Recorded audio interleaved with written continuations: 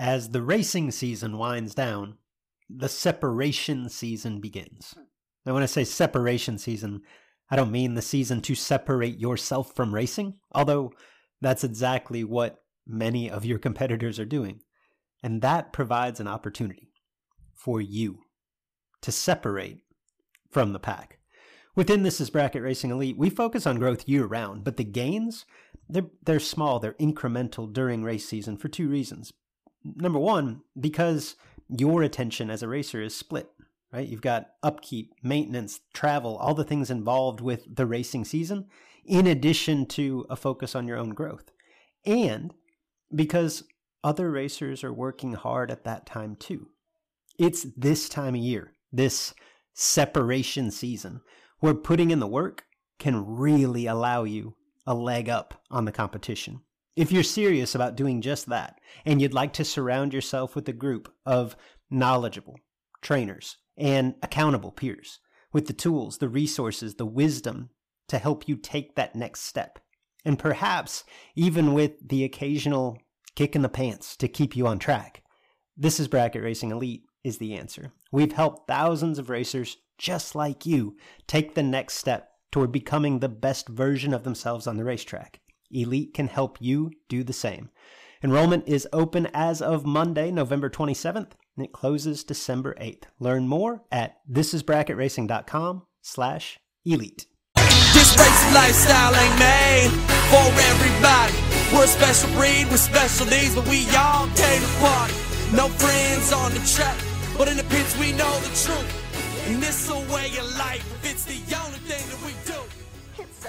BTE builds products that you can depend on, whether it's a complete power glide transmission, a torque converter for your specific combination, or any related component or bolt-on item. The professionals at BTE and Memphis Performance have what you need to succeed. Shop online at bteracing.com. Hello, everyone, and welcome to the Sportsman Drag Racing Podcast with Luke and Jed. I'm Big Jed Jared Pennington. He's Cool Hand Luke Bogacki. If you're a regular listener, thank you for your patronage. If you're new, you'll probably catch on soon enough. Our goal is to shed some light on the events, news, and issues in sportsman drag racing and the stars within it. Welcome back, or welcome to, the Sportsman Drag Racing Podcast, where we sometimes discuss Hunter Patton and the Friday Night Hooker. Jed, yeah, how are you? Luke, I'm great. I really am. I couldn't be better, to be honest with you. Coming off of the inaugural BTE Labor Day 100K, just a really strong weekend for Footbrake racing, history making, if you will. And personally, life's good. I won't lie to you. I've dreamed of being a movie star, but that dream that ship has sailed. So other than that, life is good, really good. And how about yourself? Yeah, we actually, this show gets really off the rails for probably the last 30 minutes. I'm just going to go ahead and warn you now. And actually off the air, you did talk about your movie star pursuits. So, Didn't work out. Warning to the wise, just be prepared that the last 30 minutes are fun as long as you've got the right attitude. So, but today, to your point, Jed. Well, Luke, I think it's safe to say that I think we can sum it up by saying I fell a little short of becoming a movie star. Yeah, that's fair. Yeah. So you're going to have to listen now to get the story. And when you get into the show, you're going to be disappointed because you're not going to get the story.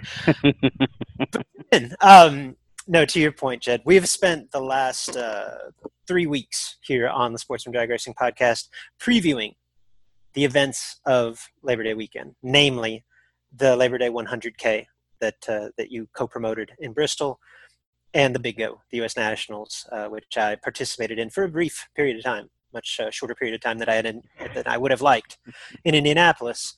And we basically spend the show today recapping, rehashing not only the storylines and the winners and the top performers of those events, but also the atmosphere, what they were like, and kind of what went into it. So fun show from that respect. And then we do close it out with one of our top fives, probably our most anticipated top five for a variety of reasons. We got into our favorite like post-race sayings. Those would be the one-liners that show up, say, on the back of a dragster hood scoop or on the deck lid of a door car, game over, things like that. We had far too much fun with that, but just stick around and you'll enjoy it. So anything else? Dominating performance by you, by the way. This is the first time I think I've won the top five. Oh, you destroyed me. Crushed you. So yeah, stick around for that. I don't know if there's anything else to preface this with. I think we'd be best served to shut up and throw it to PJ North. I think I'm Luke better yet Edmund. Don't let me catch you later. You'll get dropped right on your head, man. 3-day marathon, chasing all the gold. Best feeling in the world. That's the truth I'm always told. Wally Parks had a vision. I'm not sure that I was in it, but we changed with the times. That's not coincidence. Labor Day weekend is in the rear view, and Big Jed, this was I think every Labor Day weekend is big for most racers. This one in particular was a big weekend for each of us for very distinctly different reasons. Let's start with you and the Labor Day 100K, the richest event in Footbrake history. Yeah, Luke, it was a really good time. There was a lot of, I guess, nervous anticipation leading up to this because it being a 100,000 to win Footbrake race and the purse being 100% guaranteed. We had good numbers on pre-entries, but still didn't know what was coming for the 10s and wasn't sure, started getting some people backing out for various reasons on the 100K late and wasn't sure how the double rate would go and those things. So I would be lying if I didn't admit that we had a little anxiety leading up to it, but in the end, everything turned out really well. We're very thankful for the crowd we got. It was awesome. We had a good test and tune session and gamblers race on Thursday. Friday, the car count for the 10 was 319. It was 247 on Sunday for that 10 grander, and the big show on Saturday had 275. And I was very lucky that I guessed it right, but I had a lot of people asking me how your crowd's going to be leading up to the event, and I said I'm feeling like the big one's going to be 275-ish. I felt like I had a pretty good idea of the amount of people that would double at the gate, and that worked out fairly well. So 275 was a good number for us. It was a good sized crowd. It was an awesome day for Footbrake racing, and it ended very well on Saturday, and the whole event was great. We had a little rain Thursday, a little rain Friday, and it changed our schedule up a little bit, but the crowd was very manageable, and it allowed us to make some adjustments and still finish at decent time to keep things rolling. So it was really good. I'm curious to hear, what was the atmosphere like in the 100 grander? I mean, was it $1 million race-esque? Because I'm curious, because as silly as it sounds, in this day and age, like, there's a lot of 100 granders, but there's never been a Footbrake 100 grander. And I would venture to guess, like, while you had your Brad Plourds and your John Siegels and your Rick Bears and Gage Birch, right, that are no stranger to racing for that kind of money, I would have to venture that at least half, perhaps more of your, that's the biggest purse that they've ever raced for. Like, I'm just wondering how electric Saturday was.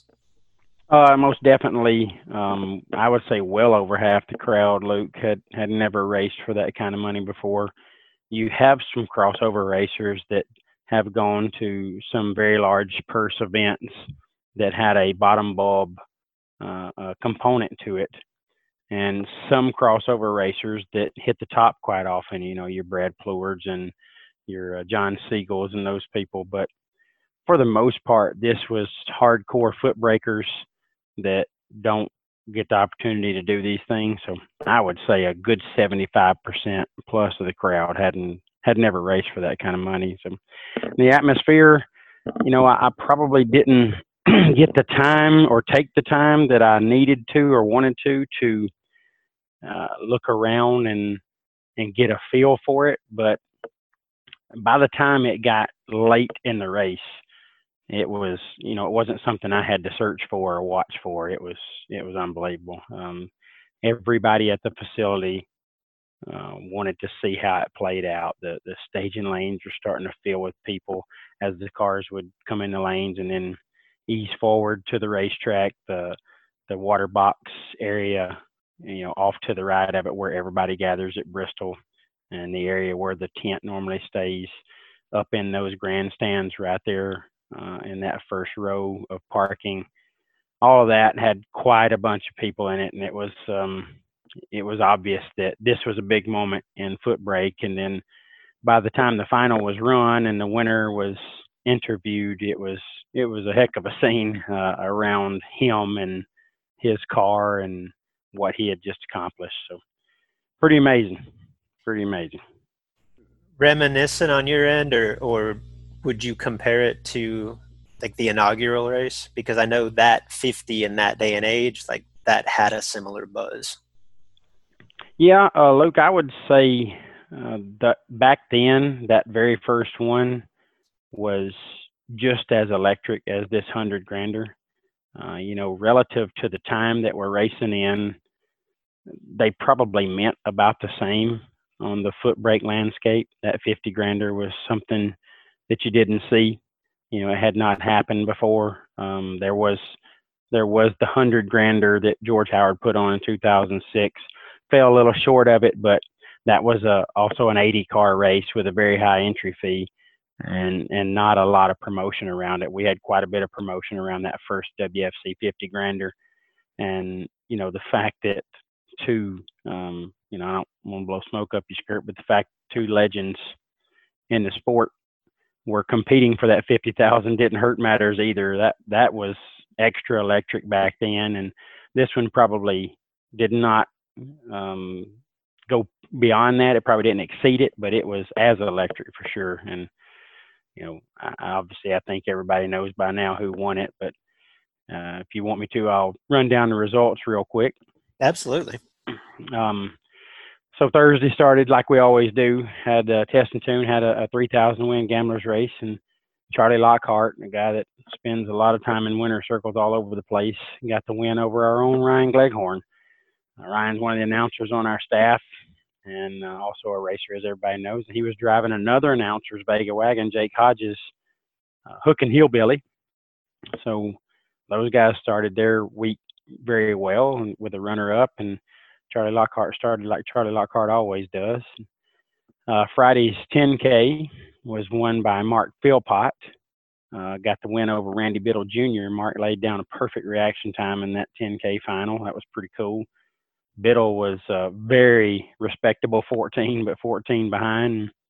Mark was able to have create a deficit that Randy couldn't overcome. Really good 10K final.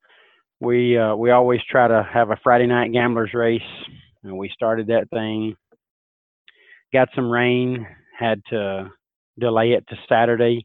The plan was to run the 100K on Saturday, excuse me, and finish the gamblers race afterwards. Had a couple of things happen Saturday that caused us some issues. An oil down, had some crazy happenings outside of the racing action, and just got to a point in the night it got really cool. Luke, we started experiencing some cool evenings and mornings Saturday and Sunday, and the dew was falling real heavy, so we had to stop things Friday night because of the rain. We had to stop the gamblers race after the 100 on Saturday because of dew. We had to finish it on Sunday, and Sunday morning, Nasty Nick Hastings got the win over Jacob Rutledge as we finished that gamblers race. So that was pretty cool. And again, a couple of guys that have spent some time in winter circles, and certainly Jacob has won at the WFC. He won 10 grander back in the 10-50-10 days. And Nasty Nick, if you can find somewhere he hasn't won, please, that would be news on the podcast as well. He obviously spends a lot of time in winter circles. So he got that gambler's win and did that Sunday morning. So back to Saturday, that was obviously the day of the 100 grander and a day that we wanted to stay focused on that. And Luke, we had 275. The race really had a nice flow to it. But as we started getting to the point where we could tell where it was going to fall, it was going to fall 25, 13, 7, 4, and of course the final. So I'd been talking to Steve for a round or two prior to that, and I said, we get to these big races and there's always some kind of deal made, and you start getting a lot of people with a lot of opinions, and that's just the racers. And then you got people outside of that are telling them, I do this and I do that. So leading up to the race, this was the plan. But when it got to the point where we could see how it was going to fall and be able to tell what kind of purse we were going to be paying to those last few entries, Steve and I discussed it, and he went and put 2 or 3 splits together. It was actually 3 splits, 3 options. It wasn't a thing where we were going to run out in the staging lanes at any time saying, hey guys, we got this if y'all want to talk. It was just something that we kept to ourselves. And if we got to the point where they were in the lanes and we could see they wanted to talk, we had a plan. So they got to 13 cars, and the racers said, yeah, we'd like to discuss what we have here. So Steve had already put those 3 options together. So I gathered up, there was 13 cars with only 11 drivers, as 2 of them, Nathan Sexton and Kevin Pollard, were both still doubled. So I gathered up those 11 guys and told them, these 11 racers only. If you're not discussing your choice here for the split, then whoever's representing you will be the only one for you in the room. It's going to be Steve, myself, and the 11 drivers. So 13 of us went in the conference room with no other individuals in there with us. Said, guys, this is what we've done. We put 3 options together. If you like any of them, say it. If you don't like any of them, say it. But if one guy doesn't want to do any of these and you have something you want to do, say it. But these are 3 pretty good options. So there was a number that the race would pay at the top, and then obviously it flowed at the bottom a little heavier or a little lighter based on what was at the top. The middle option, the very first racer that we handed it to in the room said, I like this option. Handed it to the person next to them. They agreed, and that trend continued all the way through racer number 11. And they agreed on it, and we went back out in the staging lanes and let them race. The whole process, once we went in the room, took 3 minutes or less. It was super quick, super easy, and it was super private. So that's awesome. I thought that was really cool. Yeah, if any promoters are listening, like, to me, and I don't want to blow smoke, just like you just said, like, that's the playbook going forward. That's the way this should happen. I've always been one, like, I feel like the numbers should stay private. Like, it's the business of the racers that are in and nobody else's. If they want to share that, that's fine. I've had some pushback on that, and I can hear the argument the other way. That's fine. But I think the big thing that you eliminate by doing it the way that you did it, Jed, is you eliminate the armchair quarterbacks, the outside influences that want to be a fly on the wall and just tend to complicate the entire process. The only people that need to be involved are the racers in, or whoever is handling the business end of it for the racers that are in. So kudos to you guys for isolating those individuals and having a civil conversation. And to your point, once you get the right people in the room, it shouldn't take long. It didn't. And actually, when we came out of the room, a couple of people asked me, who said no? And I said, well, nobody said no, because if somebody said no, we would have just raced. I asked them all in the staging lanes after they started trying to gather, are you interested in talking? And all said yes. So we took all. If somebody had said no, we wouldn't even went in the room. So nobody said no. It was very easy and very simple. And it was literally 3 minutes or less. And so we get back out there and we raced. Track was still good and warm. And everything was going as it should. And in the end, I think this is old news, but Caleb Ellison, which we named the next big thing here on the podcast. I don't even know when. My goodness, we're on episode 196. So Can we claim a podcast bump 3 years? Oh, most definitely. Most definitely. If we can't, we still will.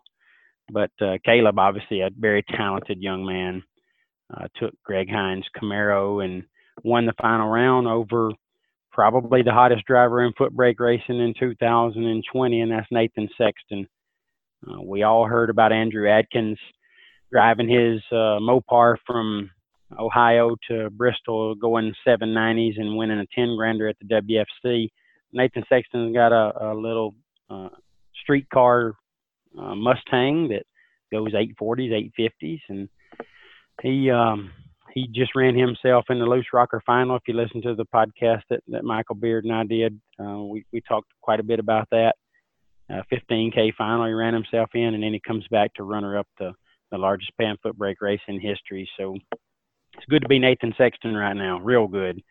And he's gained a pretty good bit of weight lately in cash. But Caleb Ellison was the man of the hour, and it was an awesome scene. A lot of people there loving on him, congratulating him. We had a really good interview where we just sat on the wall and chatted, and he was very humble and thanked God for the opportunity, which I thought was awesome, as did Nathan Sexton.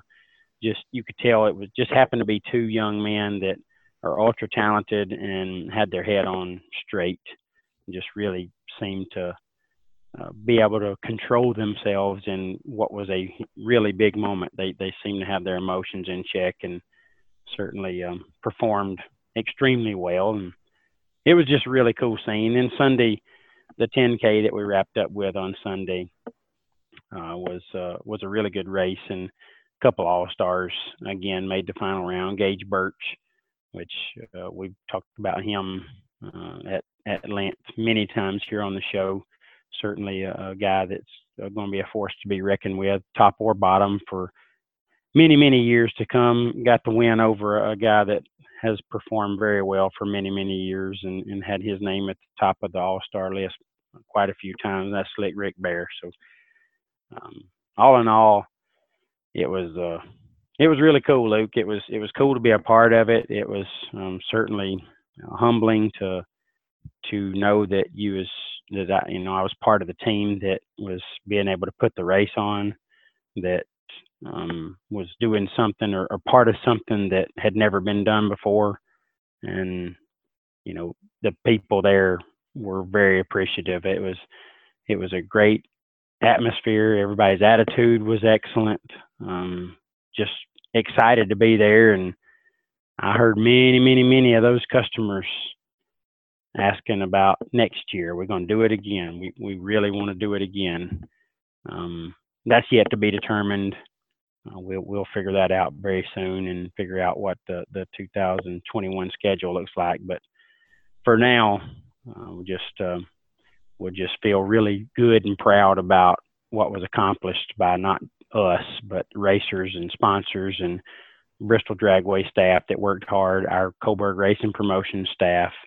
Just really thankful for everybody that helped make it happen. And, who knows what'll happen going forward, but we're definitely excited about the future of Footbrake racing. I can see that these guys are looking for more, want to do more, and they'll support more. So we'll see how it goes. Come on, Jed. We're 3 days removed. Break some news here on the podcast. We're doing another one. We're doing 3 of them next year. We will do another race next year. No, I'll everything aside, congratulations on an excellent event. I did want to just circle back and unpack those two finalists, man. Like, I feel like it's the next generation, and it's somewhere between the now and the next. Like, those guys are doing it.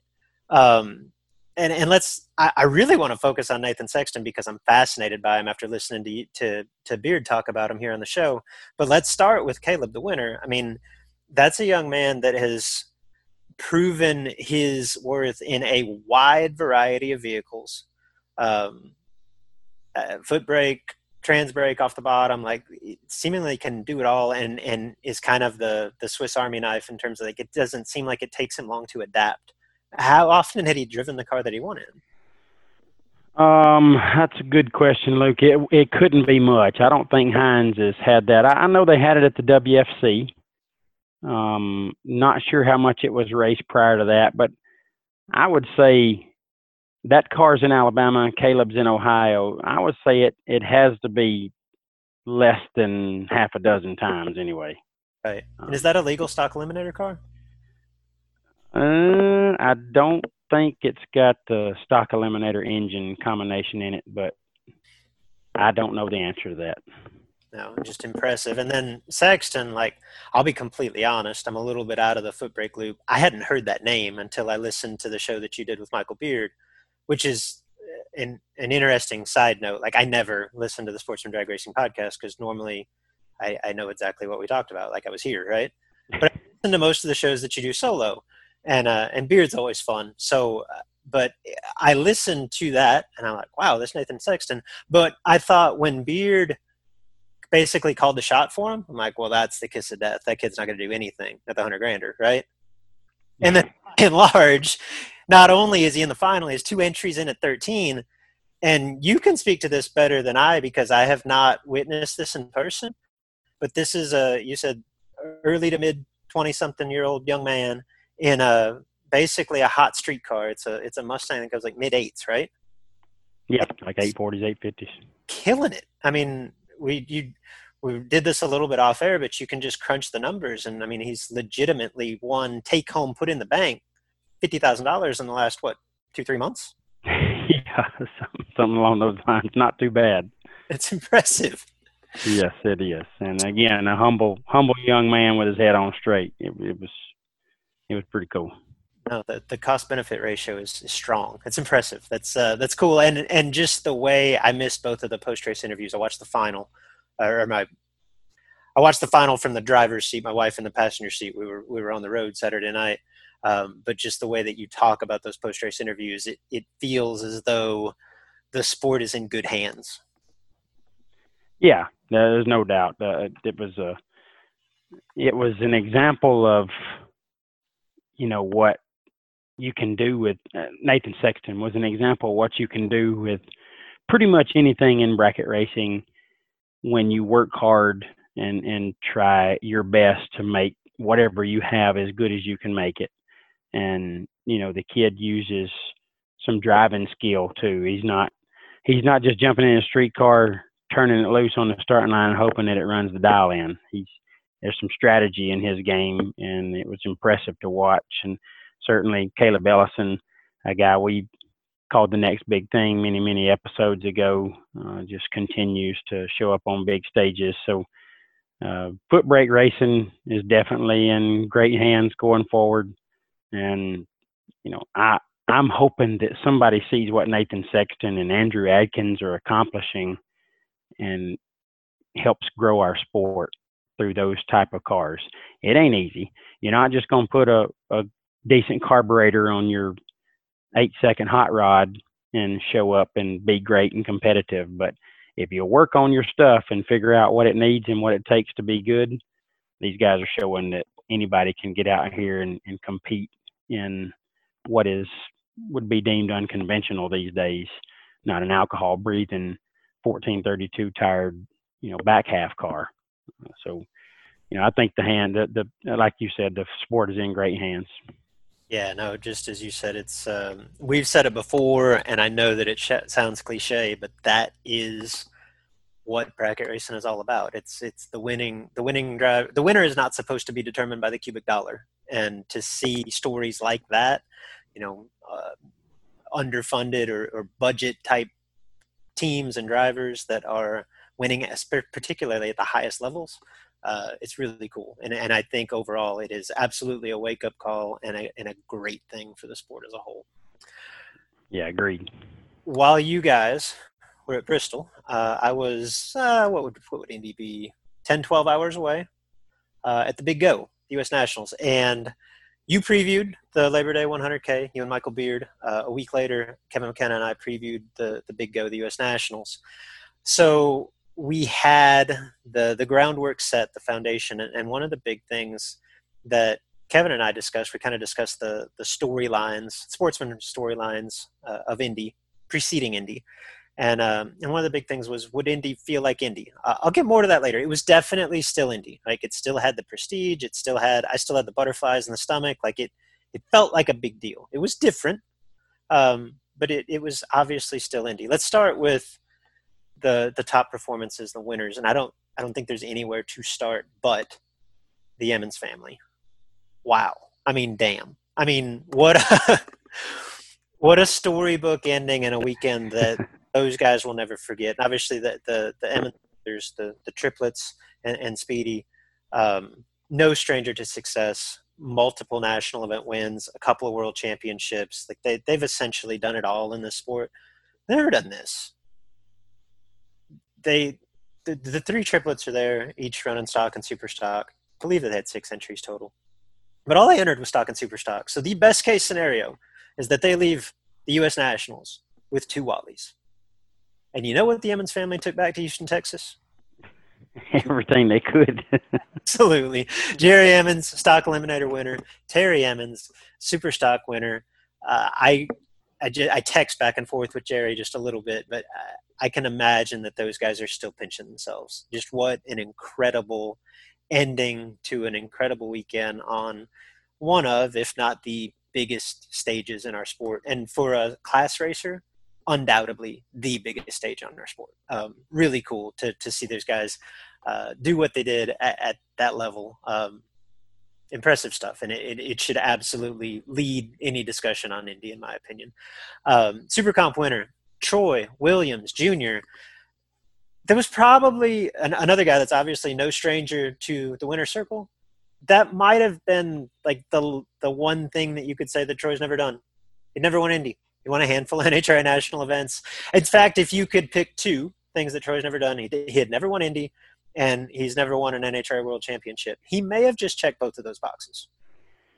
Yeah, Luke, I was even surprised to hear that he went, knowing that, you know, there was a big money top bulb race, probably a little bit before that. He could have gotten there a little easier, but obviously Troy's chasing something, and when Troy chases things, he typically catches them. No doubt. He was, in fact, I don't know that he ever said it to me, but I think there was parts of the weekend where he was like, what am I doing here? It was literally the SFG event at Columbus was 3 hours away, right? And could have run for 10 times the purse probably of what he ended up winning at Indy. But to your point, he committed early in the season to making a run at a Super Comp championship. He's only done that once before in his career. I don't remember the year, early 2000s. He finished 3rd, right?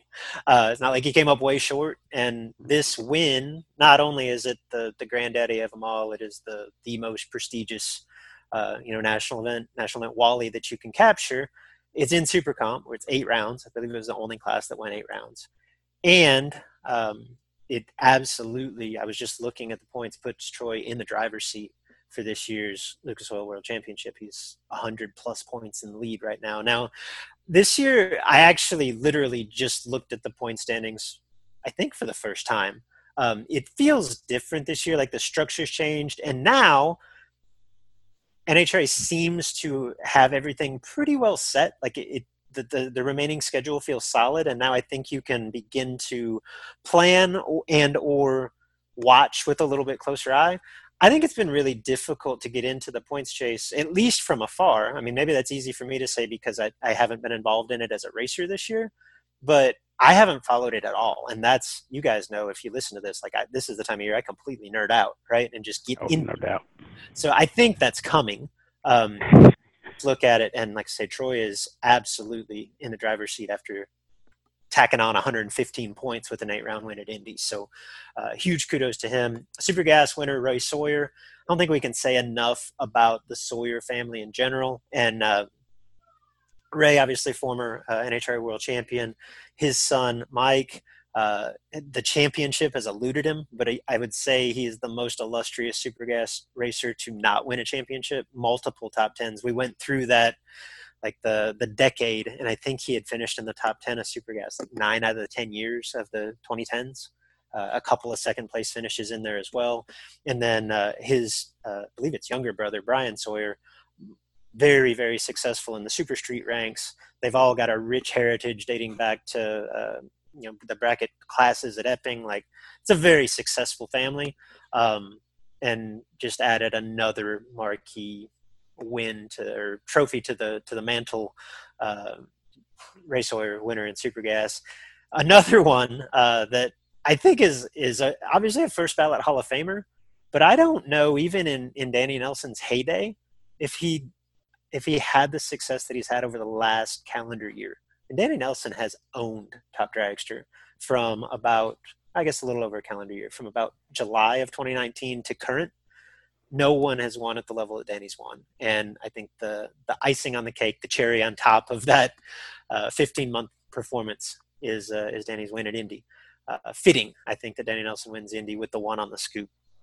Yeah. Jason Cohn was your winner in Competition Eliminator. I believe that's his second Indy title. I know that the first one was that bizarre and very controversial final with Scotty Richardson years ago. Jason backed that up with another Competition Eliminator win.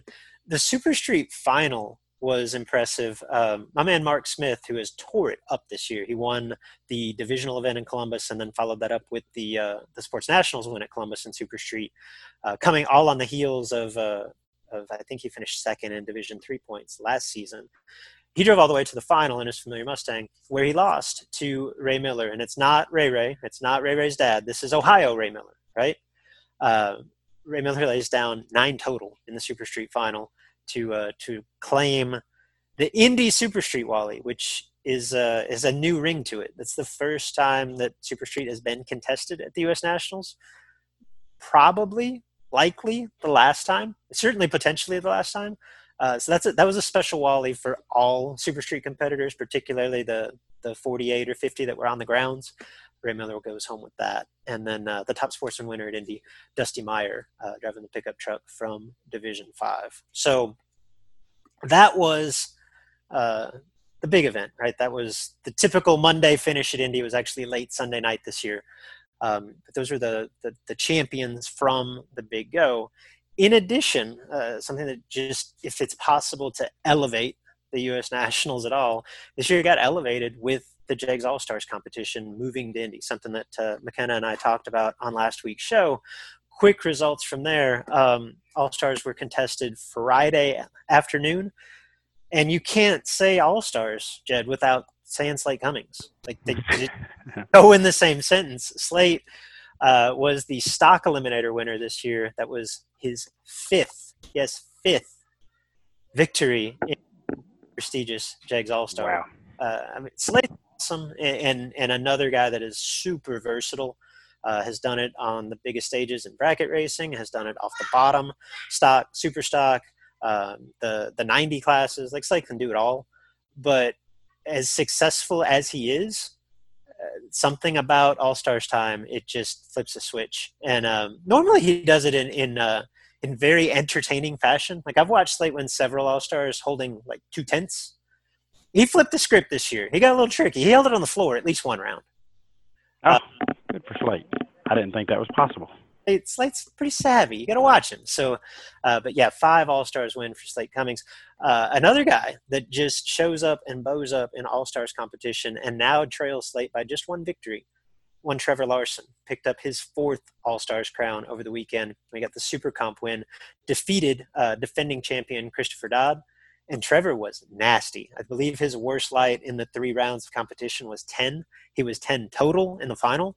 Put together a really strong performance. And again, that's 4 total All-Stars wins for Trevor. If you remember, he is still the only driver to date to double up in the All-Stars in the same year. That was a couple years back up at Joliet. Super Gas All-Star, defending world champion, Jeremy Mason. Top sportsman, Alan Firestone, over Kynan Dinkle in the final round. That was another awesome race, especially in top sportsman. They were like both teen and dead on. Firestone got a close win. Our man, Kyle Rizzoli, winner of the JEGS All-Stars in Superstock. He defeated Mike Crutchfield. Crutchfield, another one who's had a lot of success in that event. Alabama racer. Go ahead. I'm just saying he's an Alabama racer. It's about time we talked about one of those. Division 5, Christopher Thies. Christopher, I think he was like 2 or 3 totals in the semis, one round that I watched. Another one that put together really impressive performance throughout. Competition Eliminator. How about the Competition Eliminator final? Just the names. Craig Bourgeois over Frank Aragona Jr. I guess, especially without Rampy in comp, I guess you can make the argument for Bruno Massel. You can probably make the argument for Jason Cohn.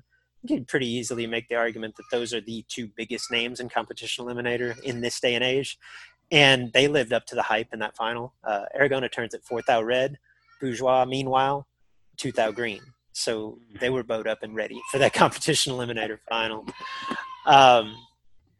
Cody Weber was the other winner in the All-Stars, top dragster winner over Victoria Johnson. Cody from Division 7, Victoria from Division. Jed, as you know, in addition to the individual titles at the in the JAGS All-Stars, a big part of it is the team championship.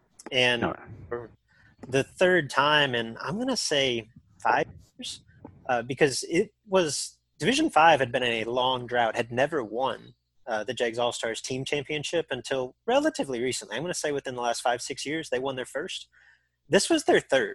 Division 5 has, once they figured out how to win that, they just kept winning it. And on the of Trevor Larson, Christopher Thies, Alan Firestone, Division 5 claimed its 3rd JAGS All-Stars team championship. So congratulations to each of the members of that team. And I think it's I think each division takes a great deal of pride in that. Congratulations to Division 5 as a whole. Very stout. 3 and 5 years, 3 and 6 years, or 3 and 7 years, or whatever it is. Like it's that shows a lot of talent in that division. And as we know, the names you mentioned that represent them, it's obvious why they are so competitive. It's a tough group out there.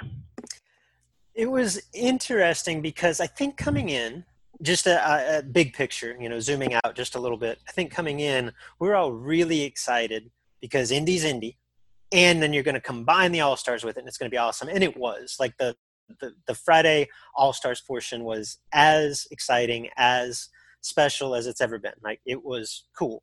The one thing that I'll say in retrospect, however, is I feel like just with the buzz of Indy, between the sportsmen, the pros, the Hemi Challenge, the factory stock, everything that goes on at Indy, by the time that we crowned Sunday's champions and the press releases started coming out Monday and social media posts and everything else, I feel like the All-Stars kind of got lost in the shuffle.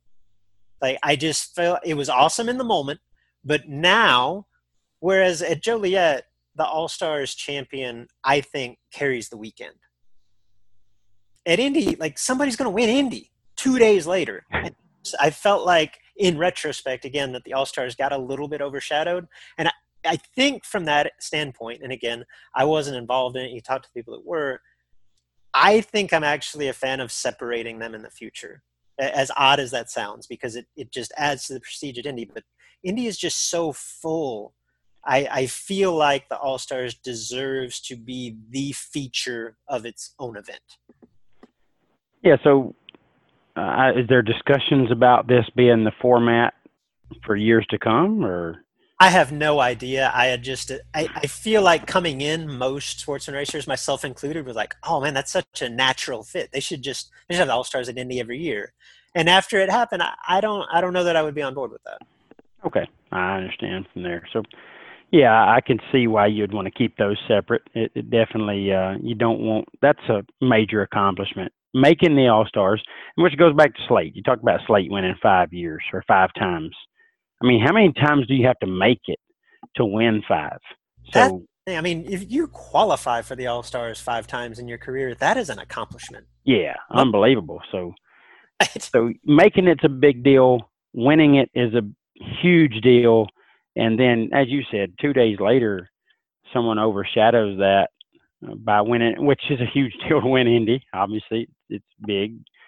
So, yeah, you definitely don't want anybody to leave there forgotten or overshadowed for such a huge accomplishment in sportsman drag racing. So I would agree with separating them. And then I just wanted to shed a little bit of light as someone that was on the premises, at least for the first few days Indy. My Indy didn't last very long. when Kevin McKenna and I were on a week ago talking about the biggest potential storylines for sportsman racing at Indy, the number one for me was, will Indy feel like Indy? And on one hand, it absolutely was. Like, you could cut the tension with a knife. I had the butterflies in the stomach. It felt like a different event, like Indy has always felt. And again, I was only involved for the first couple of rounds. So I can imagine Sunday, particularly as things are getting down to the wire, that atmosphere was as electric as ever, because it has never felt like another race, and it didn't feel like another race. It was still Indy. It was still unique. It was still special, 100%. But this year was different. It was not along those lines, but just the fact, like, 2020 has been so bizarre, top to bottom, and this race had its quirks that just made you realize, like, it's just not racing. Indy, this isn't the same Indy, because racing isn't quite the same racing, at least not on that level. Okay, I'll take two specific examples. So Kevin and I talked about this a little bit last week. The mask thing is weird, because when we entered the race as sportsman racer, and I assume the protocol is probably not much different for the pros, if we get this massive, 30-page pamphlet of COVID protocol, this is the way that the race is going to be run. And in it, among the other things that it says, are that masks are to be worn basically any time that you're outside of your truck, trailer, motorhome, right? So I'm like, wow, that's going to be different, because to that point, like, I had not, the bracket races, as we've talked about, Big Jed, that I had been to, maybe 5% of the people in attendance were masked. Sure. And so I thought, okay, well, that's the way it's going to be. That's the way it's going to be. And I have zero problem with that. Like, I'm one that I don't know, like, you get so many conflicting viewpoints on this, but like, I'm kind of the believer that, like, okay, the masks probably help, right? And by and large, beyond that, I just feel like if I'm in a circle of 50 people and one of those people is concerned about COVID and would feel better if I and everyone else in the group wore a mask, like, I'll wear a mask just to make them feel better, right? I'm cool with that.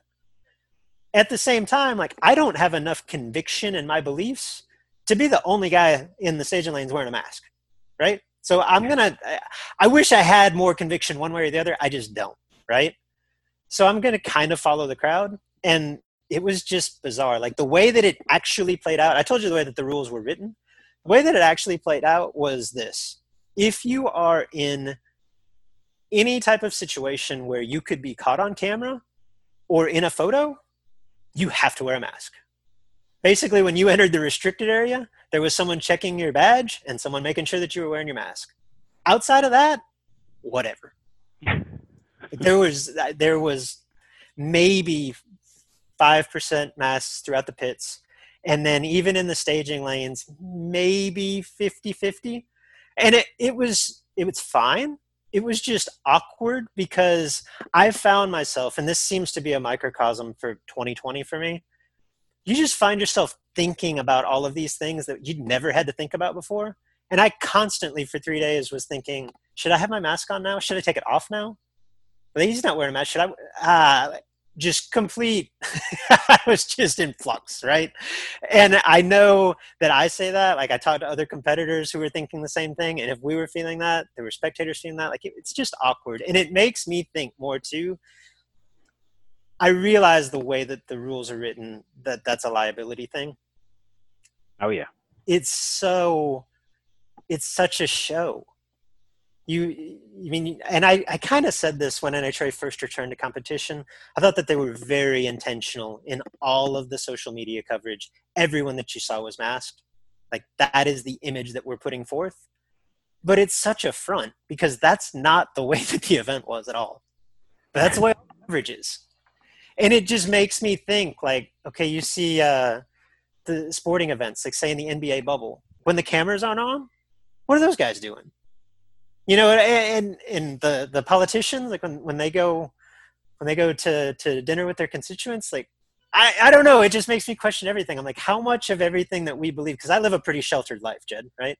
So I'm getting a lot of this information through the internet or through the television. And I'm like, man, is all of this as big a front as what I just witnessed in person? I don't know. It made me think, but it was awkward. It's not just racers, Luke. The whole world is looking for one reason not to wear a mask. That's all we need. Any of us, and I'm sitting here with my hand raised by myself at home right now, but I'm with you.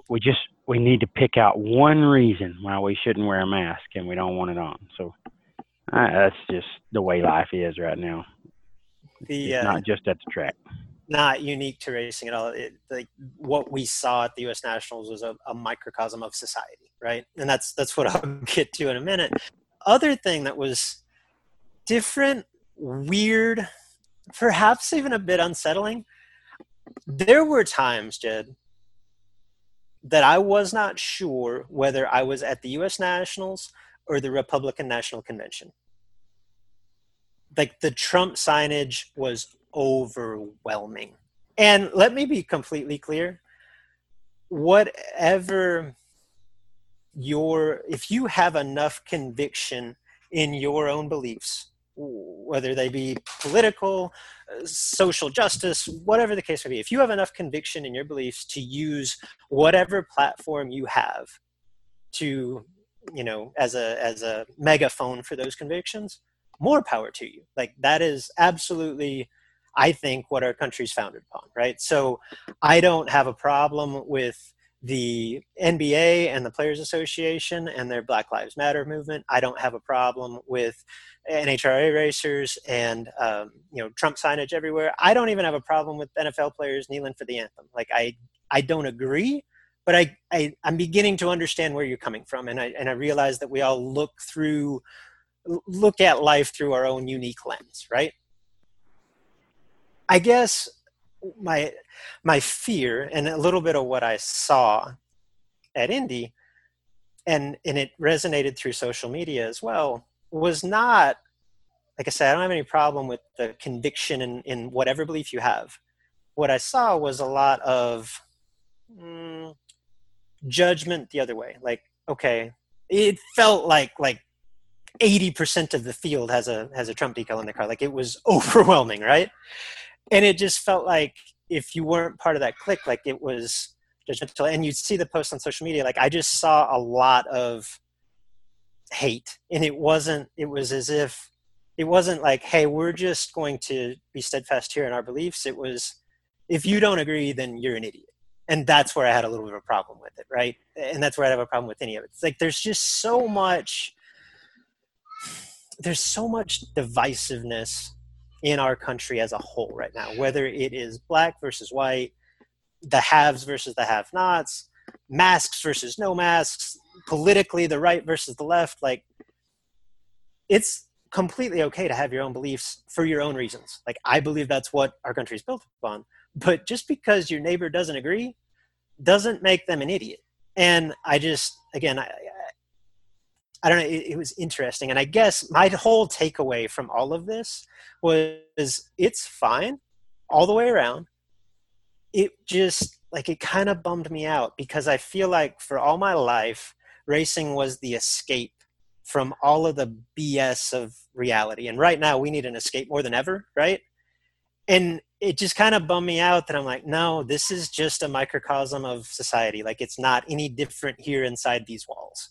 And that's not a knock. It's just, like I say, it just kind of bummed me out. I'm like, oh man, it just took a little bit of fun out of it. So Luke, let's be real here. The NHRA created that movement at Indy based on their reaction. Totally. I do agree with that. Yes. To Bo Butner. Not reluctant to show his decals or his signage on their program, on their TV, their Fox program. So it's human nature. Anytime you tell us what we can and can't do, well, if you tell me I can't, this had nothing to do with political platforms. or political views. This had to do with showing you, if you're going to tell me I can't, I'm going to show you I can. Mm-hmm. So yeah, I think that's where a lot of it came from. That whole reaction they had to Bo Butner, or lack of reaction they had to Bo Butner, was what generated that movement in Indy. I mean, they were on the biggest drag racing platform on earth, and what better time to express yourself and kick rocks at the people that said you can't than the U.S. Nationals. I don't know the legalities of particular, because I've read some different things about advertising and television, and you kind of have to walk a fine line there. I have no idea, but I would just say, from a practical standpoint, I think NHRA got that very wrong. And again, I don't. There may be a very good reason for them handling it the way that they did. I would say that as a sanctioning body, as a league, an association, you don't want to, and certainly do not need to, take a stand one way or the other. It's not as if NHRA is going to endorse either presidential candidate, right? But at the same time, I think you can do that, remain neutral as a sanctioning body, but allow doesn't seem like the right word, not hinder the individuals that make up your sport from expressing their own opinion. Yeah. And that, I think, is obviously what rubbed a lot of people, myself included, the wrong way. And to your point, probably was like throwing gasoline on the fire to no doubt.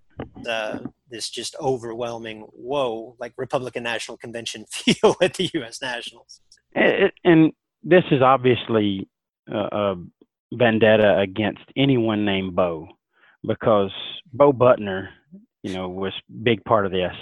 Now, I can't tell this story on the podcast, but Bo Kinney fell victim to the NHRA and how they manage or monitor what you put on the side of your car. And I can't tell my encounter with Bo Kinney on this show, because we'd have to put it in a different category. But I mean, obviously, if you're named Bo and you're racing in the NHRA, they got a little something against you. They don't like how you express yourself. I think you know who Bo Kinney is. Again, don't know the details. I'm going to say NHRA might have had a little bit stronger leg to stand on with Bo Kinney. Like, there are easy. Easy. That whole, just the way you said that. So, yeah. Yeah, I think they did. So, but yeah, no, it is a fine line when you try to censor really anything from your competition base, which are ultimately your customers. Like I say, my gut instinct is to say that the initial handling of that was wrong. But again, I'm not in those boardrooms. I don't know the potential ramifications, but I do think that could have been handled better, and I think it would have absolutely changed the atmosphere at Indy. Oh, it's a money thing, Luke. You know what's driving all that. Somebody somewhere high up that's pumping in major dollars to the NHRA or to Fox said, nah, not on my show, you're not. You're probably right. And they had to follow the money. We all know what's driving these things. Speaking of a money thing, and I don't want to spend too much time on this because it's way out of our realm, but it's been quite the hot topic on internet forums really since we left Indy, and that is the massive cuts to the pro prize money at the remaining national events this season. I assume you saw this? Most definitely, and those things. This is getting blown a little out of proportion, I believe. Everybody's, wanting them to not go. Those guys weren't racing for the money. Okay, let's make that clear. The money that they were winning at these events was not changing lives in these categories. So I don't think they care a whole lot. I don't think the competitors care very much about this change. While it's not something they would propose themselves, I don't think it's going to keep them from coming to the track. So I just want to get that out and open. I tend to think the same thing. obviously, I don't think NHRA ever wanted this to get out. I think it was inevitable that it would be leaked. What we're seeing, my understanding is that the nitro categories, it was $50,000 to win a national event prior to COVID, or really, I think they extended that through Indy even.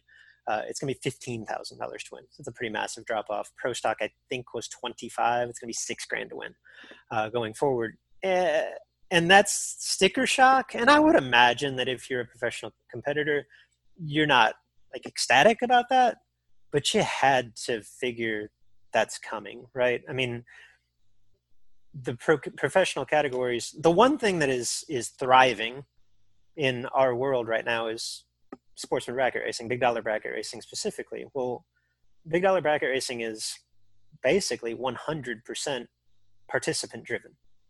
And it just so happens that our segment of the economy, by and large, with few exceptions, has been relatively unaffected by the events of, the last, 7 months.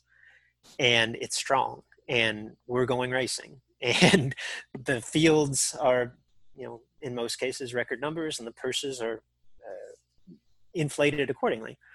The NHRA professional categories is not 100%, but largely subsidized by spectator involvement. We haven't had any fans in the stands to this point, right? With the exception of the handful of national events. And even at that, I think Indy this past week was a max 50% capacity. It certainly wasn't a full set of grandstands. I don't know the details of the remaining NHRA national events, but I would assume that they're all operating at some type of limited capacity. And even if they're not, I think Gateway here near us has the blessing to sell all the tickets that they want to sell. It's a tough sell right now. I think, as we've talked about before, there is a segment of the population that is not ready to sit shoulder to shoulder with a bunch of people that you don't know. And then there is a segment of the population that is over it and is absolutely willing to do that, but doesn't want to wear a mask all day. And NHRA says, if you're going to come, you have to wear a mask. I just don't know how much that overlaps and how much is left. And as a result, it's not fair. These purses are 30% of what they were. I think you're going to have about 30% capacity in the stands. I get back to my initial point. I don't think the pro teams are ecstatic about this, but I strongly doubt that it came as a huge surprise. Yeah, I would think that this was expected by them, and there's another segment of individual that you left out, and that's people that have been financially impacted negatively by all of this that can't buy the tickets. These are not people that are spending a lot of disposable income like we do going to the races and buying fuel and tires and all of that stuff. These are people that dream of getting to get out there and do that, and they're somewhat financially strapped at times, a lot of the crowd, and they might not can afford those tickets at this point, and trying to get hotel rooms and those things. So there's a lot of things impacting people's decision to be able to go sit in the stands and watch an NHRA event, but I don't think any of them are feeling like it's a lack of entertainment. I think they're just as entertained today as they've ever been. It's just too many circumstances right now keeping people from being able to go. Yeah, and I can't speak too much to the mindset of the professional teams, because that's a whole different world that I'm not privy to. But my general assumption would be this: I think that the bigger teams, the better funded teams, this is a blip on the radar, because what they can win at the event is a very minimal part of their revenue model, right? That money's coming in from sponsorship for the most part. Now, I think, and my understanding is, it's been a pretty significant hit to most of these pro teams not being able to have hospitality trailers. They make a lot of money off the hospitality end specifically, and a lot of those deals are structured around that. And then you take away events, and I would assume that most of your sponsorship deals are, at least to some extent, predicated on being at the races. So their income is down, revenue is down all the way across. I just would say that the actual race winnings are maybe not insignificant, but a small part of that revenue. I think where this hurts is some of the lower budget teams that don't necessarily have the additional revenue streams that depend on that qualifying money, to make it to the next event. That if they win first round, it everybody gets a bonus. You know what I mean? Oh yeah. I could see hurting. And I think those teams are struggling to make sense of things to begin with, given the current dynamic, and this just makes it harder yet. But again, I don't necessarily. I don't have access to NHRA spreadsheets, but I can't imagine it's pretty right now. My assumption is that they're doing what they have to do to keep this thing going in some perspective, or in some respect. Yeah, I would agree with that wholeheartedly. All right, so outside, Jed, of the Labor Day 100K and the Big Go at Indy, we had two other big events on the weekend. We're just going to breeze through them relatively quickly and then get into our fun top 5 segment for the day. Division 6 ET Finals, they kicked off. It was the first of the 7 divisions, and it traditionally is the first one on the calendar to host the Summit ET Finals. This year's Division 6 Finals were in Boise. The notable winners in Division 6 and Division 7, I believe, are the two that do it a little bit different. The champion send to the Summit ET runoff comes from the Race of Champions, not from the traditional ET Finals. So our two Race of Champions winners from Division 6 in the Pro and Super Pro classes, Pro Ken Swio, I hope I didn't butcher that for you, Ken, and a familiar name here on the podcast in Pro, Andy Schmall. They will be representing Division 6 and what I believe now will be Vegas, where they host the Summit ET runoff. It will be in Vegas, and you nailed that. It is Ken Swio. Ken drives the little small Mopar. It's a beautiful little car. I think I don't even know what it is, Luke, but it's a really neat car. And then of course, Andy Schmall, my goodness, what does Andy not win? So going to the division or to the World Finals, and it will be in Vegas, as you said. A couple of guys that have run some fling events, so very familiar with them, and I've watched both of them make excellent runs. So I'm sure there'll be a handful in Vegas. As impressive as the performances of Andy Schmall and Ken Swio are and were, I think if we got to crown an MVP from Boise, it's got to be young Summerfield. Did you read this note, Jed? Yes, I did. It is very impressive. Summerfield, young lady racer, actually not sure her age. It's got to be between 13 and 16, right? Summerfield, winner of the Junior Dragster Gambler on Friday night. Runner-up in the Junior Lightning final on Saturday. Really good weekend, right? Oh, by the way, Summerfield also won the Junior Street category, which is it's a really cool NHRA class that we don't see a whole lot on this side of the country.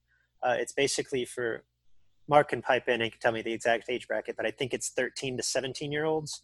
They race a full-size street car with a licensed driver in the passenger seat. It's like your learner's permit version of NHRA drag racing. So Summerfield, in addition to her 2 junior dragster final rounds, won the junior street class on Saturday and won the junior street class on Sunday. The only thing that I can compare that to, Jed, is a Gage Birch performance from 5+ years ago that kind of set the table for what we've seen from Gage since. Yeah. Gage did something similar at the Division 2 bracket finals in Atlanta. It's impressive stuff from Miss Summerfield. Yeah, sounds very familiar to what from what Gage did a few years ago. I think he collected 4 Wallies at that event. But I would assume this is a Division ET Finals, so this wasn't one of those deals where there were just a handful of cars in Summer's class. This was probably very well attended, so takes a lot of talent and focus and ability to accomplish what Summer did. So that's a very strong performance out of her, and hopefully we get to hear plenty more from Summer as the years progress. She gets up there whooping up on us. One other quick event to just highlight the results from the weekend. We mentioned a little bit earlier, SFG came to Columbus, National Trail Raceway, Columbus, Ohio, for a 3-day event, $25,000 to win Friday and Sunday, sandwiched a 50 grander on Saturday. Quick results from there. Will Holloman, Friday winner, 25 grander over Larry Hawk. Saturday's $50,000 marquee event, Jason Hoff was the winner over Matt Richeza. Richeza, it says here, I know he was driving Matt Dattis' Camaro, correct, Jed? That is correct. Really nice one, too. Made it to the final off the bottom, swapping feet. That's what I'm talking about, Matt. That's a man going for your heart, Big Jed. Bottom Bulbers had a great weekend, or great time Labor Day weekend. And another instance of that, Sunday's 25 grander, the weekend capped off at Columbus. Billy Rowe got the win over Jason Newell. Newell, another bottom bulber.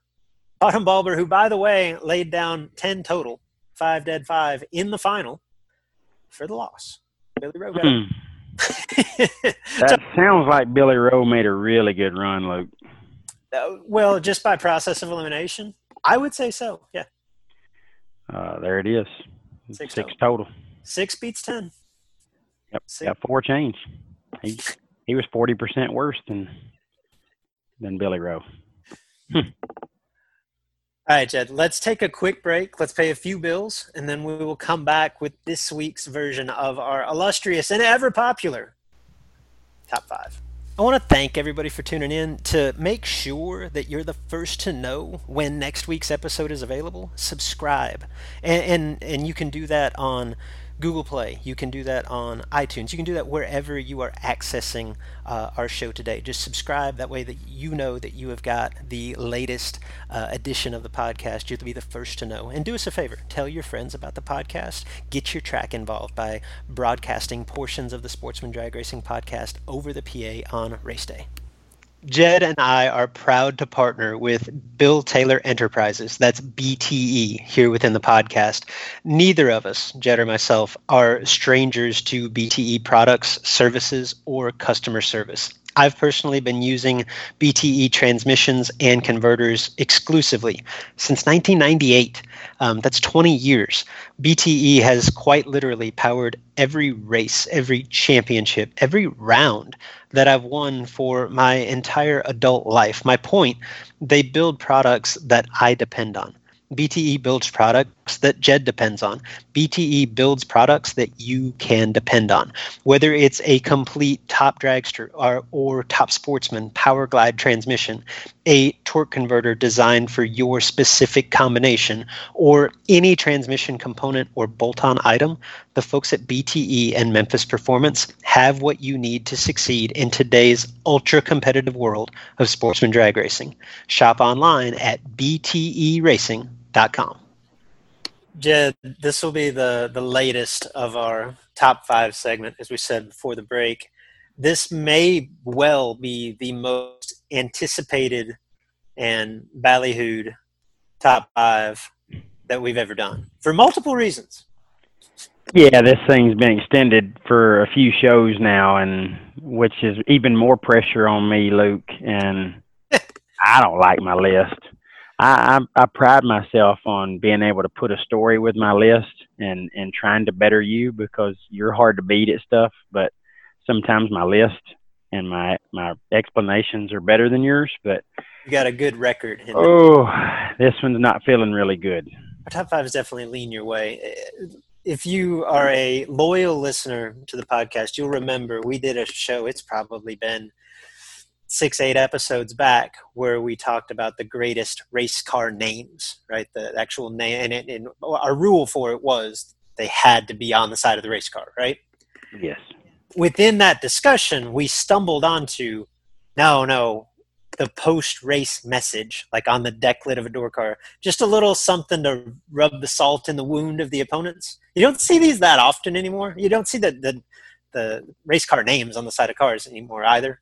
But every now and then you'll see a good one. So we spun off a little bit. These are our top 5 post-race messages on the back of the cars. Jed, I know you're not super excited about your list. Do you want to kick this off? I can, Luke. I mean, it really don't matter, but I just want to get it over with and let you raise your hand in victory.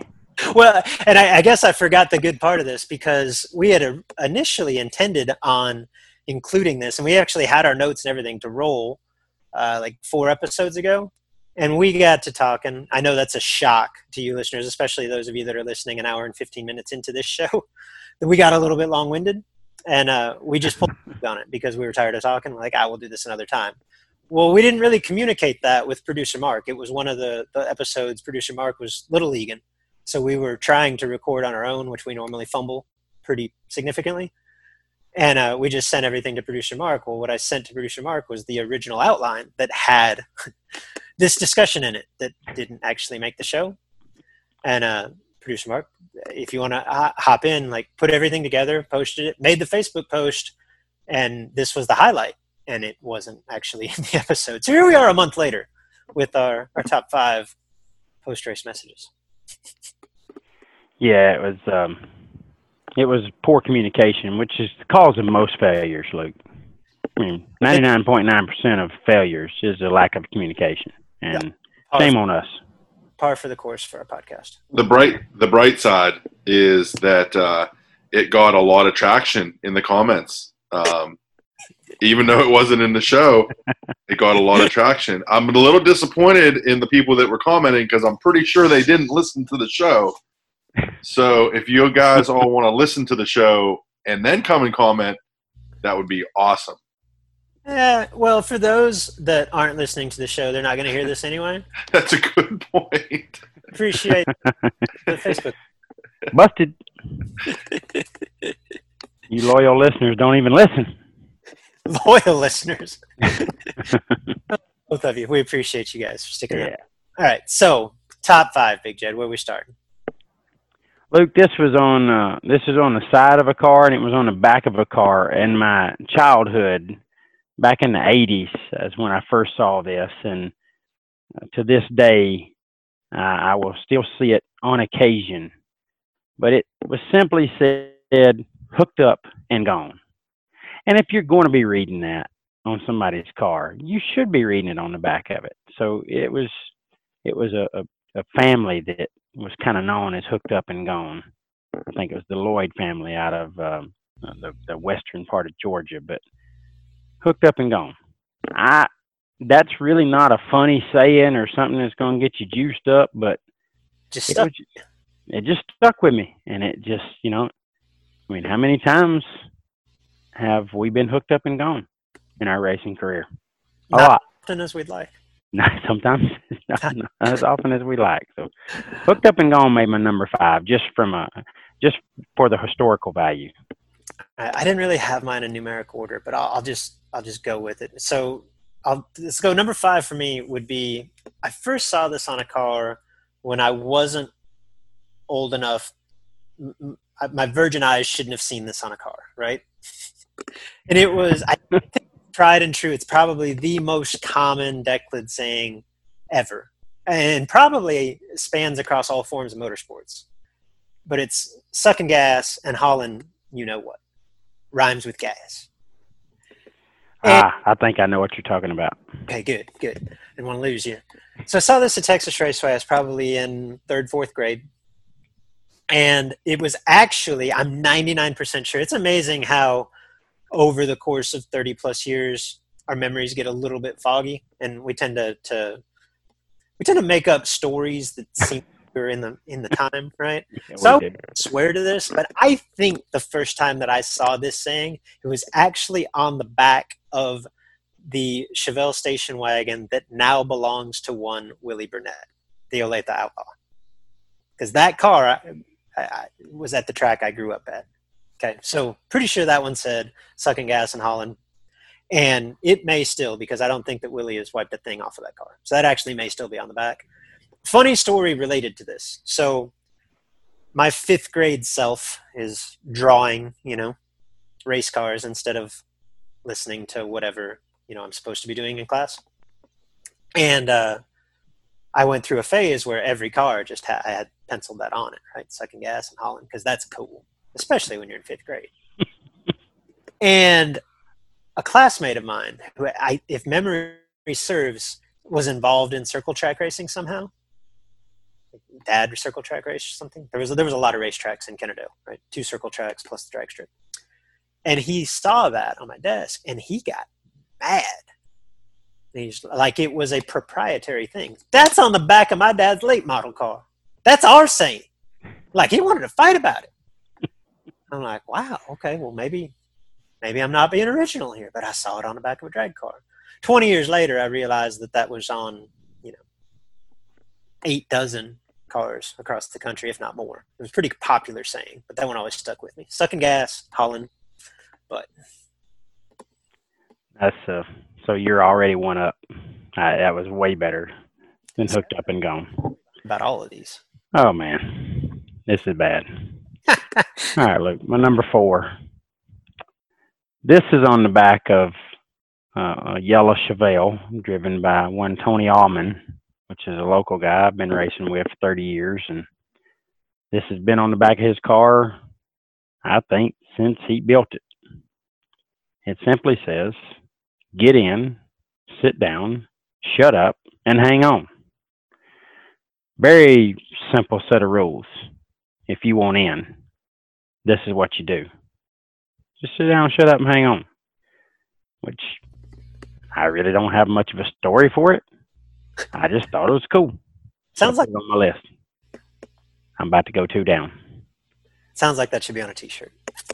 Should be. So my next one would be, and I saw this in the Facebook comments from that episode that we just discussed, but it was on my list prior to that, and it's paying homage to Johnny Horton. May he rest in peace.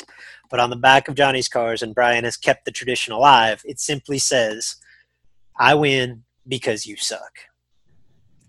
And if you knew Johnny Horton, that was fitting, because that's just kind of the way Johnny operated. Like, no, I'm better than you, and we're about to prove it. Like, I didn't do anything special. You're just not very good at this. And it was just kind of the way he carried himself. It was very fitting. I love seeing it every time that I see the boo. It makes me think of Johnny, obviously, and who tragically passed away in an on-track incident. It's been a long time ago now, probably 12, 15 years ago. But no, that one I always thought was good in the day, and now it's obviously got a little bit more meaning behind it, but it's one of my favorites. I win because you suck. Which is the exact reason you're up 2-0 on the list. Here's where I become very ashamed of my list, Luke. Oh, it gets better. No, I'm ashamed. It gets worse. As they should be progressing and getting better, because I'm at number 3. It starts to go downhill right here, really bad. And I'm ashamed, but I don't look at a whole lot of cars at the back of them. I don't walk through the pit seeing what you got on your car. You're too busy winning. You're too busy in front. But this, you probably need to go ahead and just get prepared to go straight into your number 3. There will be no explanation for this or why it's on my list. And I've had this on here for 3 or 4 weeks. So shame on me. I should have went in and changed it. But I haven't. Number 3 is a gentleman that races my local tracks. A nice little 67, 68 Camaro. Super nice guy. But for some reason, I'm so ashamed right now. For some reason, the back of it, right on the back center, right there where the gas cap is, says Muff Doctor. Luke, what is your number 3? We will not discuss this. I will not discuss that one at all. There's no explanation for me even having it on my list. I'm ashamed of myself. So I'd like you to move on to your number 3, please, and go 3-0. All right, moving forward. I'll go. This was actually a license plate on the back of Terry Sullivan's Trans Am that was a perennial top 10 super gas finisher in probably the late 80s, early 90s, right? This is pulling way back from my youth. And I don't know if this will go over as well without the optics, because it was a license plate. You know, you don't really write full words on a license plate. You got to shorten it up a little bit. But the license plate said, let me spell it out. maybe you can picture it. BLUBYU. Doug Richardson. Oh, same thing. Yeah. Okay, so Terry may not have been original, or perhaps Doug wasn't original. Who knows? Blue Bayou. Because, like, when he beats you, went by you, Blue Bayou. Not the color blue. It's like blue, like went around you, blew your doors off. Yeah. See, get it?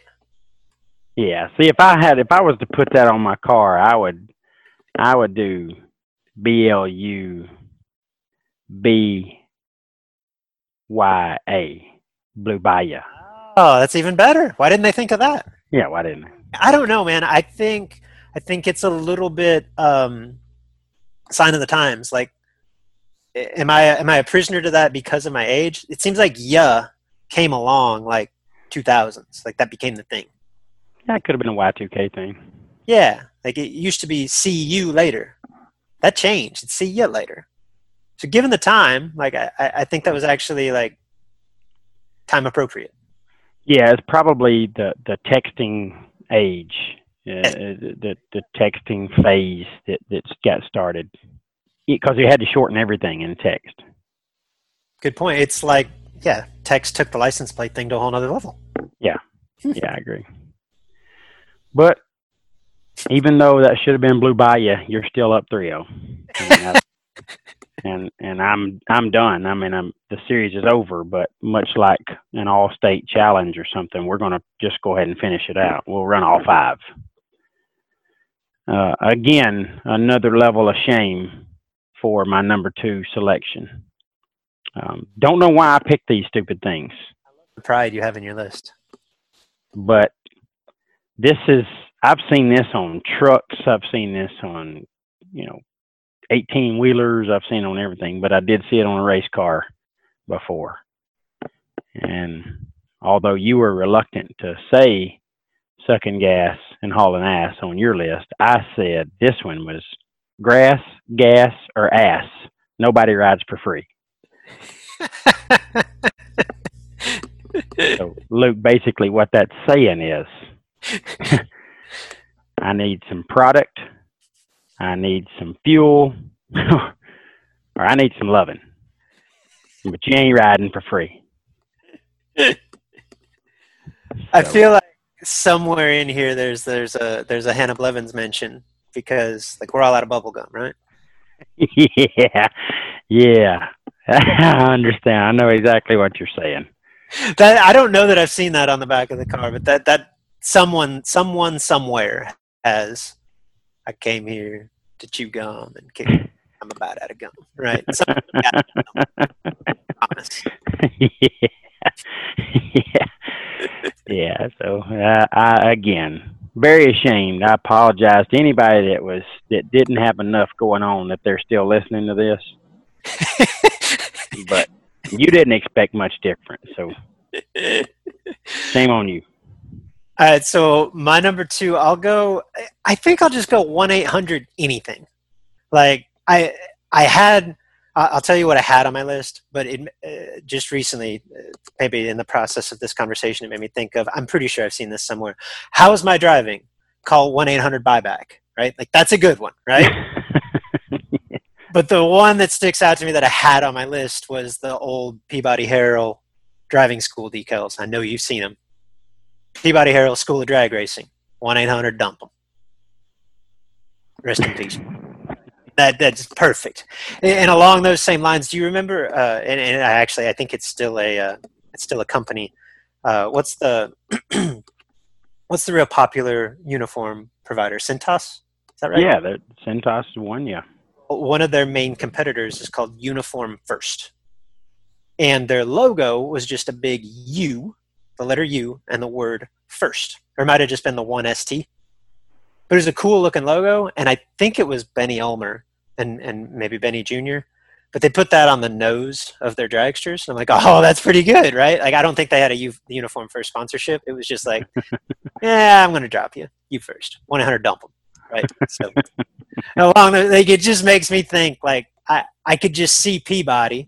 Those of you that knew Peabody, hey, did you see that guy follow him through to be under? And Peabody be like, I need to take that man a business card, right? And it makes me think of my days at Huntsville Engine, because that was kind of our running joke. Somebody would kick the rods out, and Bones would, I should go hand that guy a business card.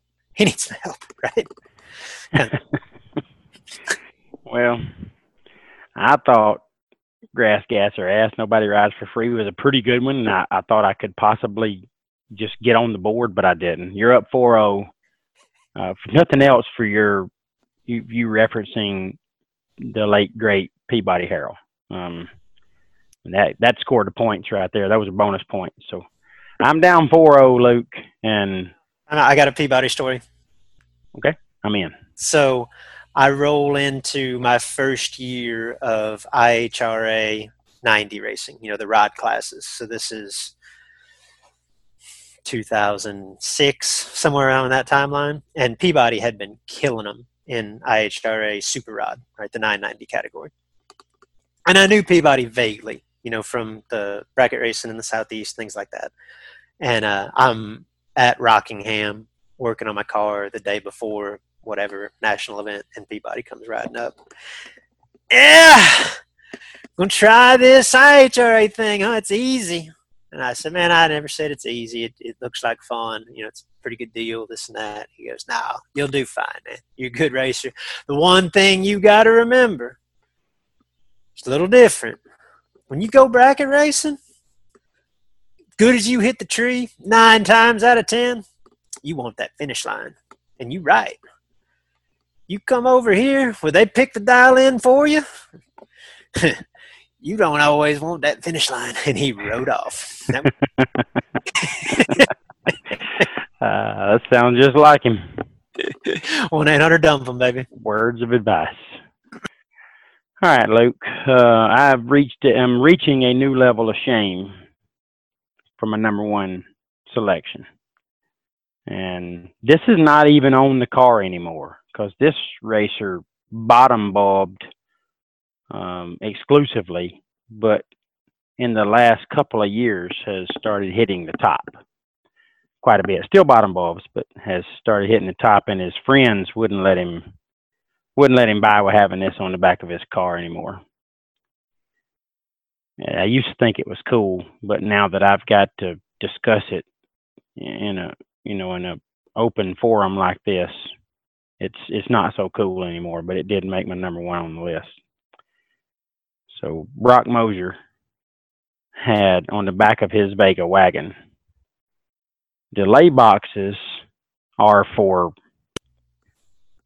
so I don't want to say the word, but what I can tell you is if you took the word puddings and you took the word wussies and you jumbled it up and tried to make a nasty word out of it, you would get what he thinks delay boxes are for. I don't want to discuss it anymore, Luke. I just want to go down 5-0 and go lay on the couch. And nowadays, Brock Mosier, who's still, I think, one of the elite footbrake racers in the country, competes just as often with the use of delay box. Yeah. So he had to take it off his car because his buddies wouldn't let him buy with it because he uses one. And they said, if you're going to put that on your car, then you're basically condemning yourself. And you're one of the people you talk about. So he had to take it off. And I think it just says delay boxes now. I think they took R for puddings off. It just says delay boxes? Yeah, I think it just says delay boxes. The rest of your imagination? I would have made him put I love delay boxes. I was thinking, right? That's what I would think when I saw that, delay boxes. I heart delay boxes. Heart delay boxes. But better if you just leave the whole saying on there. I heart delay boxes are for, and it just make everybody. What does that mean? I don't get it. I'm so ashamed right now. Okay, yeah. Admittedly, I really thought that you were slow playing me. Your list wasn't great. It was terrible. All right, number one. And I referenced Bo Kenny during the podcast, so I should be censored right now. Okay, so Bo Kenny famously was the proprietor of a what is the Adult. Yeah, adult films. Right? That was Yeah. made a lot of money in adult films, and it was shoot, I can't think of the name of it now. Something Z, Sex Z. SexZ.com. Yeah, Sexy Productions or something like that, and those adorned the sides of a multi-car stock and super stock team for about 2 races. Yeah, trailers and everything.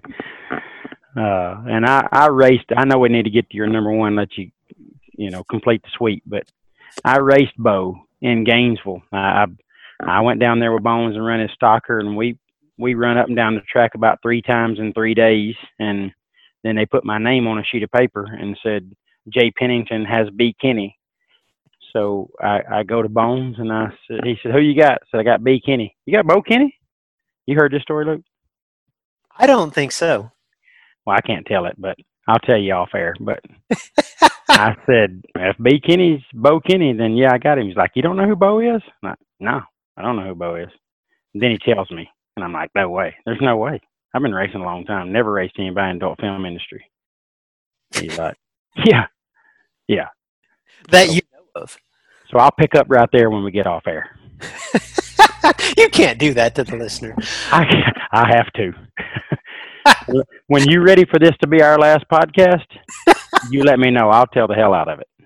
Oh, wow. Okay. Well, I guess we'll leave it at that. Yeah. So.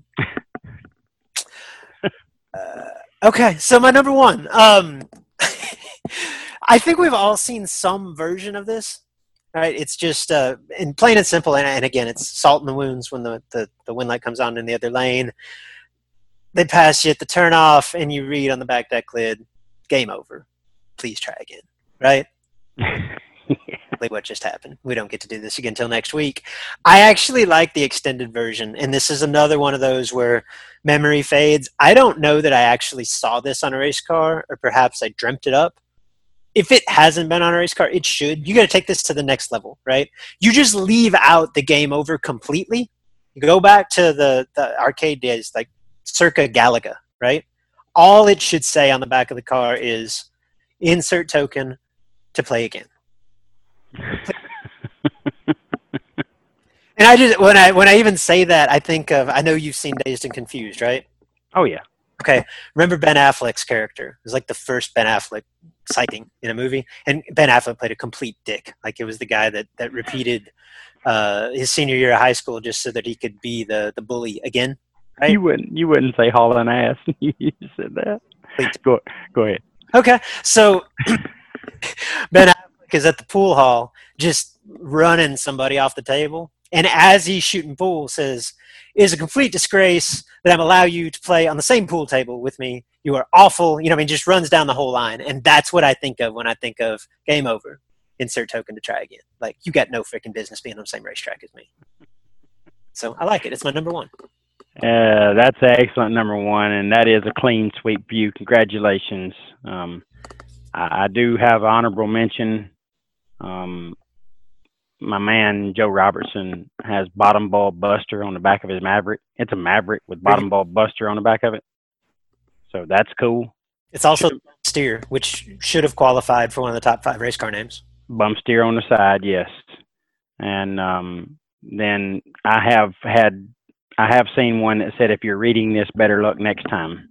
Oh, that's good. I like that. That should have been on my list in place of some of the foul stuff that I had on there. So, again, I want to apologize to both the listeners that are still with us. And just know the next top 5, whatever it is, I will do better. Luke, I'd like you to hear something. That's your list? That's it. Did you hear that crumble? See, for all of the listeners that are convinced that Big Jed is such a straight arrow, go back and listen to the last 20 minutes again. That's Jed. If they could hear the Bo Kenny story, oh my gosh, I can't wait to tell y'all. Let's hurry up and get this show over so I can tell y'all. Somebody came to me like a year or so ago and said, you could charge for like the cuts of the podcast, because I know there's more to it than I feel like we're getting the censored version. And to be honest, I don't think that's ever been the case. We could have a pay-per-view on this, Jed. There's opportunity here. Well, If this thing has the potential to make some money by whatever means necessary, I'm in. If pay-per-view is what it takes, let's do it, man. I'll tell some stories because I got them. Yeah, people make money for doing this? Yeah. Oh, Luke. All right, so wrap this up. Well, I'm sure you got this to be.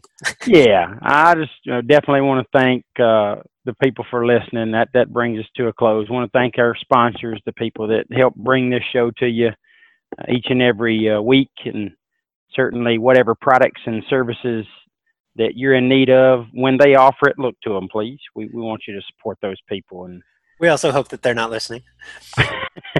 Yeah, that's an even better point. Most of them know us well enough. Anyway, Luke, I don't know if you've even got some shouts, or if this thing's off the rails so bad that we just need to finish it up, or what. I don't know that they're worth repeating, but I will give it a shot. I'm ready. Shouts to Bo Kinney and Productions. My boy.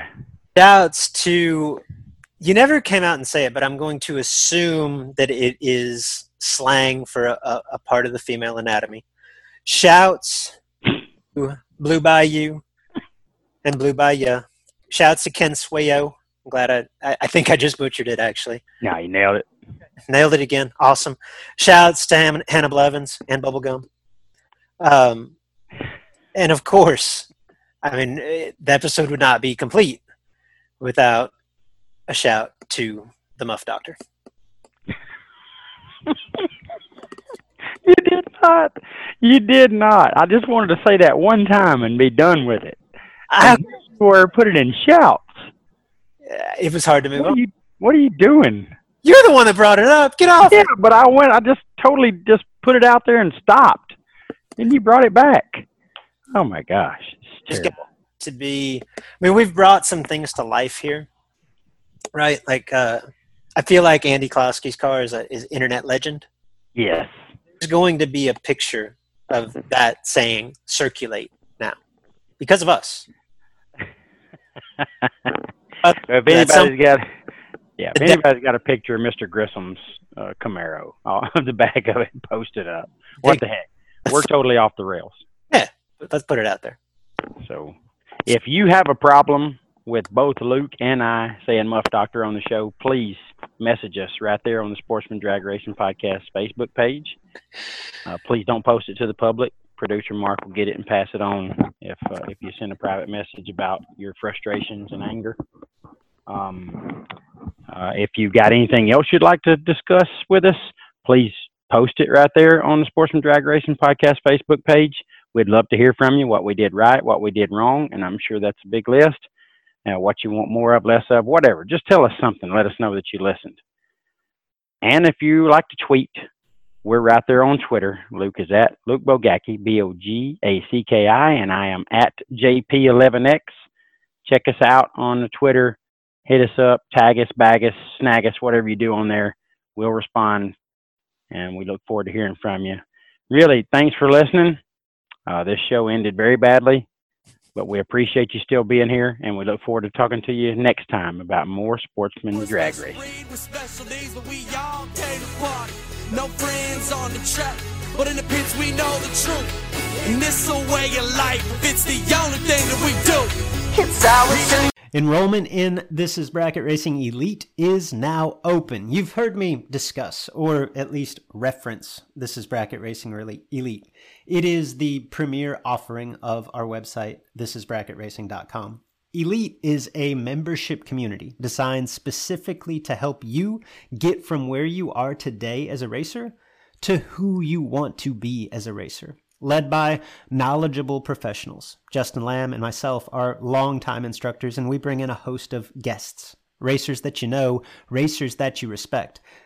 Led by knowledgeable instructors and surrounded by supportive peers that are ultimately striving for the same goal in their own unique way. The truth is, at each event, there are 100+ entries. There's one winner. At the end of each season, there's one champion. That feeling, not so much the money, not so much the trophy, that feeling of achievement, that sense of accomplishment, that tip of the cap from your peers.